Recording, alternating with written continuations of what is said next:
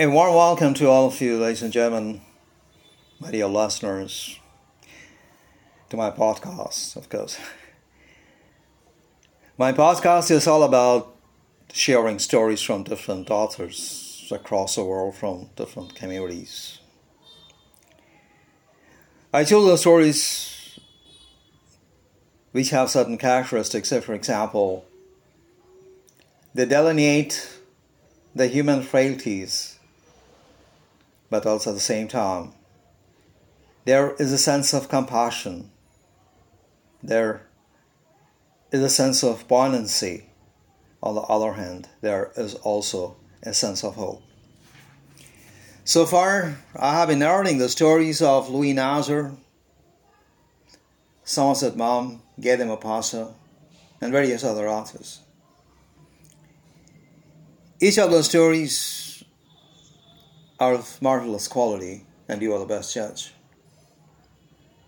Those who are new to my podcast, if you listen to my stories and enjoy them and really feel great and feel that you have been able to have yourself entertained, then that would be my greatest reward. I'm fond of telling stories, and each time I tell a story, I feel that I brought about a different kind of a world to you. And I'm sure this story which I have chosen to tell or narrate today, the name of the story is The Diamond Necklace. I've decided to choose the story because this story has so much twists and turns, so much entertaining. At the same time, there is a sense of buoyancy as well. Many of the times, we do a lot of things in the hope of having a better life. But often, the twists and turns of fate and destiny let us down in one way or the other.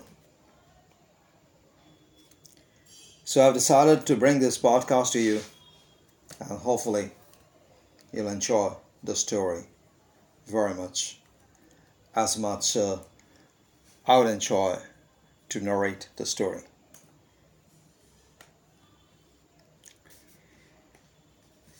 So here we go, The Diamond Necklace.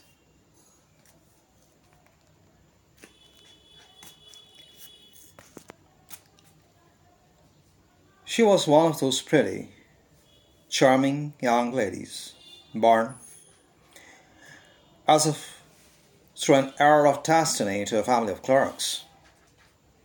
She had no dowry, no hopes, no means of becoming known, appreciated, loved, and married by a man neither rich or distinguished. And she allowed herself to marry a petty clerk in the office of the Board of Education. She was simple, not being able to adorn herself, but she was unhappy as one out of her class. For women belong to no caste nor race. Their grace, their beauty, their charm, serving them in the place of birth and family, their inborn finesse, their instinctive elegance, their suppleness of wit, their only aristocracy, making some daughters of the people the equal of the great ladies. She suffered incessantly, feeling herself bound for all delicacies and luxuries. She suffered from poverty of her apartment, the shabby walls, the worn chair, the faded stuffs. All these things which another woman of her station would not have noticed tortured and angered her.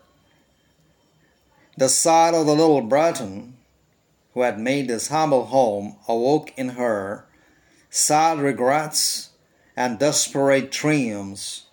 She thought of quiet antechambers with the oriental hangings lighted by high bronze torches, and of the great footman in short trousers who sleep in large armchairs made sleepy by the heavy air from the heating apparatus. She thought of large drawing rooms hung in old silks of graceful pieces of furniture, carrying bric-a-brac of inestimable value out of the little perfumed coquettish apartments, meant for 5 o'clock chats with most inimitable friends, men known and sought after, whose attention all women envied and desired. When she seated herself for dinner, before the round table where the tablecloth had been used for 3 days, opposite her husband, who uncovered the Turin and a delighted air, saying, "Oh, the good but-by, I know nothing better than that," she would think of the elegant dinners, of the shining silver, of the tapestries peopling the wall with ancient personages, and the rare birds in the midst of fairy forests. She thought of the exquisite food served and marvelous dishes, of the whispered gallantries listened to with the smile of a sphinx while eating the rose-colored flesh of the trout or a chicken's wing. She had neither frocks nor jewels, nothing, and she loved only those things. She felt she was made for them. She had such a desire to please, to be sought after, to be clever and courted. She had a rich friend, a schoolmate at the convent, whom she did not like to visit. She suffered so much when she returned, and she wept for a whole taste from chagrin, from regret, from despair and disappointment. One evening her husband returned elated, bearing in his hand a large envelope. "Here," he said, "here is something for you." She quickly tore open the wrapper and drew out a printed card on which were inscribed these words: "The Minister of Public Instruction and Madame George Ramponneau ask the honour of Monsieur and Madame Lois's company Monday evening, January 18th, at the minister's residence." Instead of being delighted, as her husband had hoped, she threw the invitation spitefully upon the table, murmuring, "What do you suppose I want with that?" "But, my dearie, I thought it would make you happy. You never go out, and this is an occasion, and a fine one. I had a great deal of trouble to get it. Everybody wishes one, and it is very select, not many are given to employees. You will see the whole official world there." She looked at him with an irritated eye and declared impatiently, "What do you suppose I have to wear to such a thing as that?" She had not thought of that, stammered. "What a dress you wear when we go to the theatre, it seems very pretty to me." He was silent, stupefied in dismay at the sight of his wife's weeping. 2 great tears fell from the corner of her eyes toward the corners of her mouth. He stammered, "Oh, what is the matter? What is the matter?" By a violent effort she controlled her vexation and responded in a calm voice, wiping her mouth cheeks, "Nothing. Only I have no dress, and consequently I cannot go to this fair. Give you a card to some colleague whose wife is better fitted than I." He was grieved, but answered, "Let us see, Matilda, how much would a suitable costume cost? Something that would serve for the occasions, something very simple." She reflected for some seconds, making estimates, thinking of a sum that she could ask for without bringing with it an immediate refusal or a fraudulent exclamation from the economical clerk. "Well," he said in a hesitating voice, "I cannot tell exactly, but it seems to me that 400 francs ought to cover it."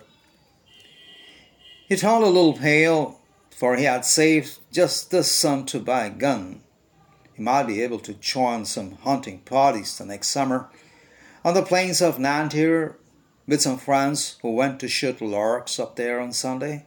Nevertheless, he answered, "Very well, I'll give you 400 francs, but try to have a pretty dress."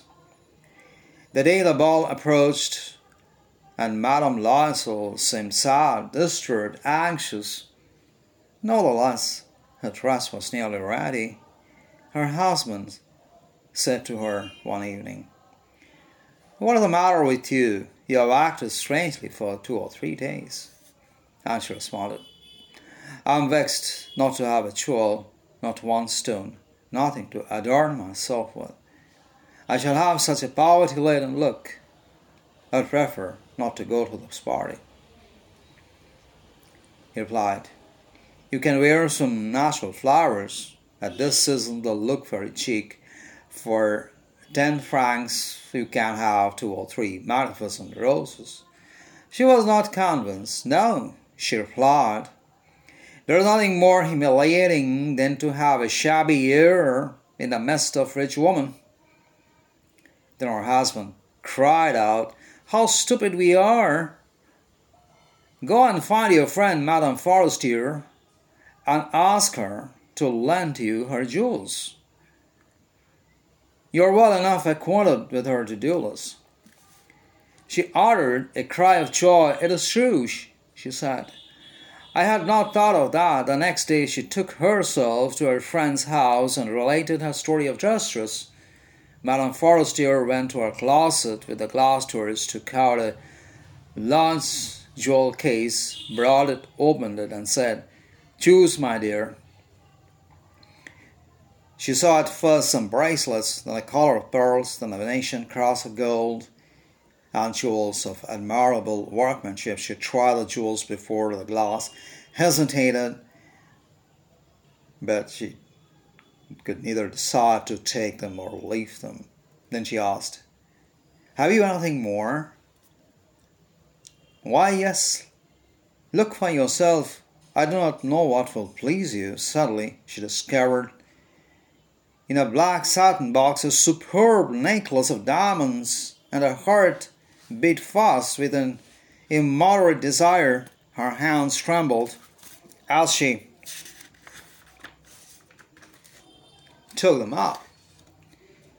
She placed them by her throat against her dress and remained in ecstasy for them. Then she asked in a hesitating voice, full of anxiety,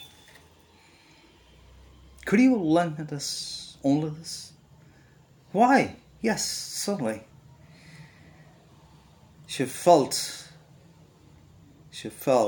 upon the neck of her friend, embraced her with passion, then went away with the treasure. The day of the ball arrived. Madame Loisel was a great success. She was the prettiest of all, elegant, gracious, smiling, full of joy. All the men noticed her, asked her name, wanted to be presented. All the members of the cabinet wished to waltz with her. The Minister of Education paid her some attention. She danced with enthusiasm, with passion, intoxicated with pleasure, thinking of nothing, in triumph of her beauty, in the glory of her success, in the kind of cloud of happiness that came of all this homage, all this admiration, of all these awakened desires, and this victory, so complete and sweet to the heart of woman. She went on tour at 4 o'clock in the morning. Her husband had been half asleep in one of the little saloons since midnight with 3 other gentlemen whose wives were enjoying themselves very much. He threw around her shoulders the wraps they carried for coming home, modest garments of everyday wear whose poverty clashed with the elegance of the ball costume. She felt this and wished to hurry away in order not to be noticed by other women who were wrapping themselves in rich furs. Loisel retained her. "Wait," he said, "you will catch cold out there. I'm going to call a cab."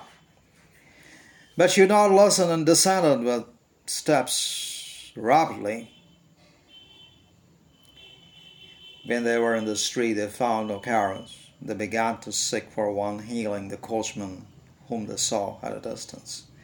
They walked along toward the sea, and hopeless and shivering, finally they found on the dock one of those old nocturnal coups that one sees in Paris after nightfall, as if they were ashamed of their misery by the day. It took them as far as their door in the Mortier Street, and they went wearily up to the apartment. It was all over for her, and on his part he remembered that he had to be at the office by 10 o'clock. She moved the wraps from his shoulders before the glass for a final view of her in glory. Suddenly she uttered a cry. Her necklace was not around her neck. Her husband, already hard dressed, asked, "What's the matter?" She turned toward him excitedly. I have no longer have Madame Forestier's necklace." He arose in dismay. "What? How is that? It is not possible." And I looked in the folds of the dress, in the folds of the mantle, in the pockets, everywhere. They could not find it. He asked, "You are sure you still had it when we left the house?" "Yes, I felt it in the vestibule as we came out." "But if you are lost in the street, we should have heard it fall. It must be in the cab." "Yes, it's probable." "Did you take the number?" "No." "And you? Did you notice what it was?" "No." They looked at each other, utterly cast down. Finally, Loisel raised himself again. "I'm going," said he, "over the track, where we went on foot, to see if I can find it." And he went. She remained in her evening gown, not having the force to go to bed, stretched upon a chair without ambition or thoughts. Toward 7 o'clock her husband returned. He had found nothing. He went to the police and to the cab offices and put an advertisement in the newspapers offering reward. He did everything that afforded them a suspicion of hope. She waited all day in a state of bewilderment before the frightful disaster. Loisel returned that evening with his face harrowed and pale, and had discovered nothing. "It will be necessary," he said, "to write to your friend that you have broken the clasp of the necklace, and that you'll have it repaired, and that will give us some time to turn around." She wrote as he dictated.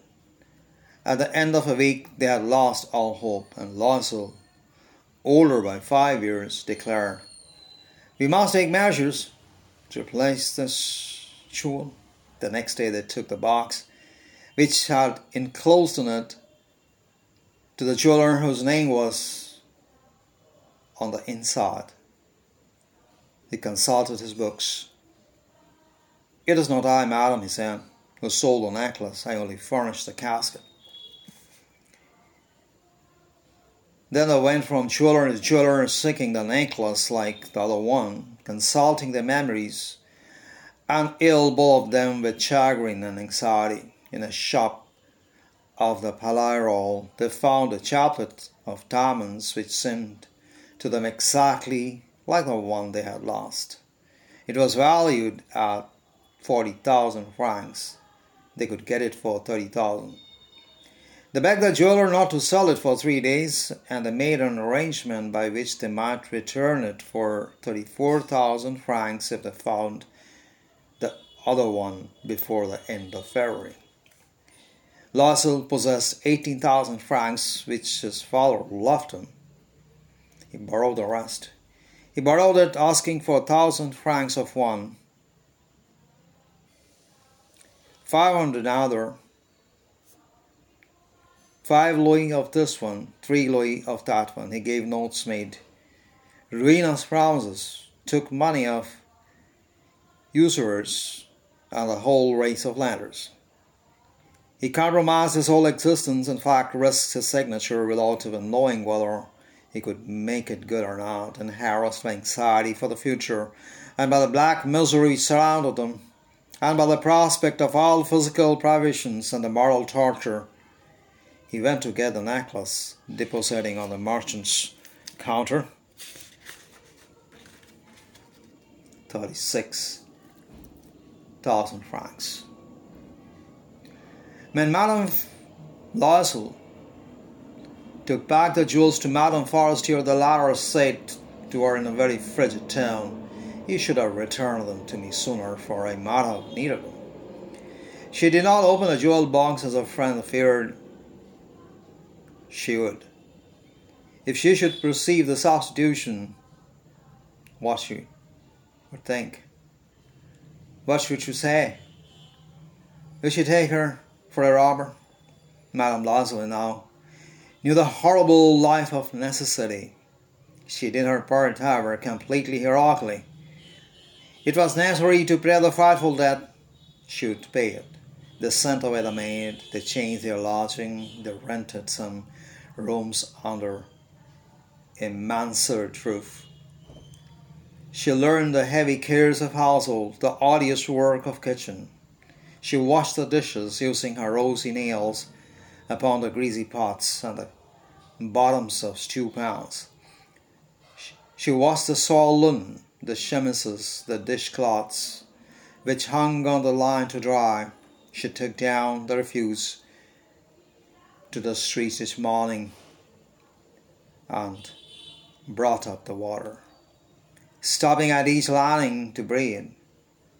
And clothed like a woman of the people, she went to the grocers and butchers and fruitiers, with her basket on her arm, shopping, haggling to the last sou her miserable money. Every month it was necessary to renew some notes, thus obtaining time to pay others.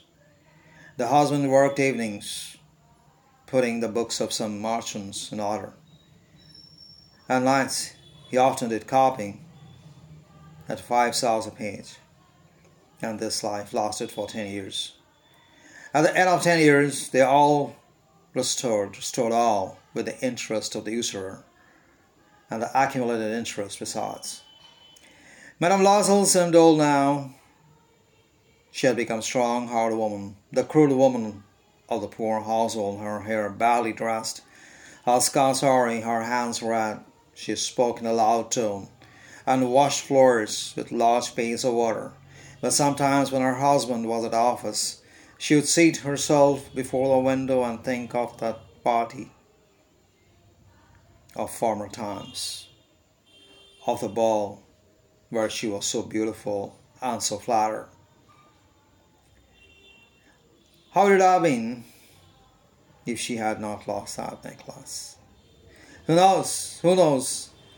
How singular is life, and how full of changes. How a small thing will ruin or save one.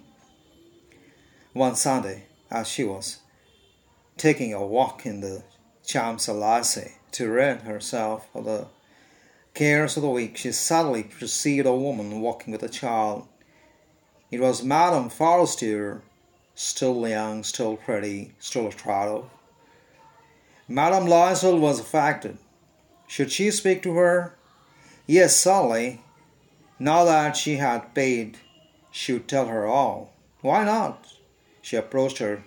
"Good morning, Jean." Her friend did not recognize her, and was astonished to be familiarly addressed by this common personage. She stammered, "But, madam, I do not know. You must be mistaken." "No, I am Mathilde Loisel." Her friend uttered a cry of astonishment. "Oh, my poor Mathilde, how you have changed!" "Yes, I have had some hard days since I saw you, and some miserable ones, and all because of you." "Because of me? How's that?" You recall the diamond necklace that you have loaned me to wear to the commissioner's ball? Yes, very well. Well, I lost it. How is that? Since you returned it to me. I returned another to you exactly like it, and it has taken us 10 years to pay for it. You can understand that it was not easy for us who have nothing, but it is finished, and I am decently content. Madame Forestier stopped short. She said, "You say that you bought a diamond necklace to replace mine?" "Yes." "You did not perceive it then?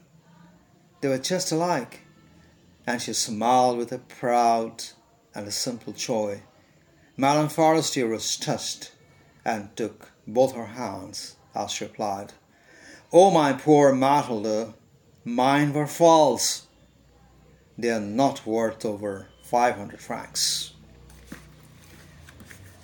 Friends, listeners, ladies and gentlemen, thanks for listening. I believe you have enjoyed the story. I'll come back with another story very shortly in my next podcast. Until then, take care of yourself. Have a wonderful time.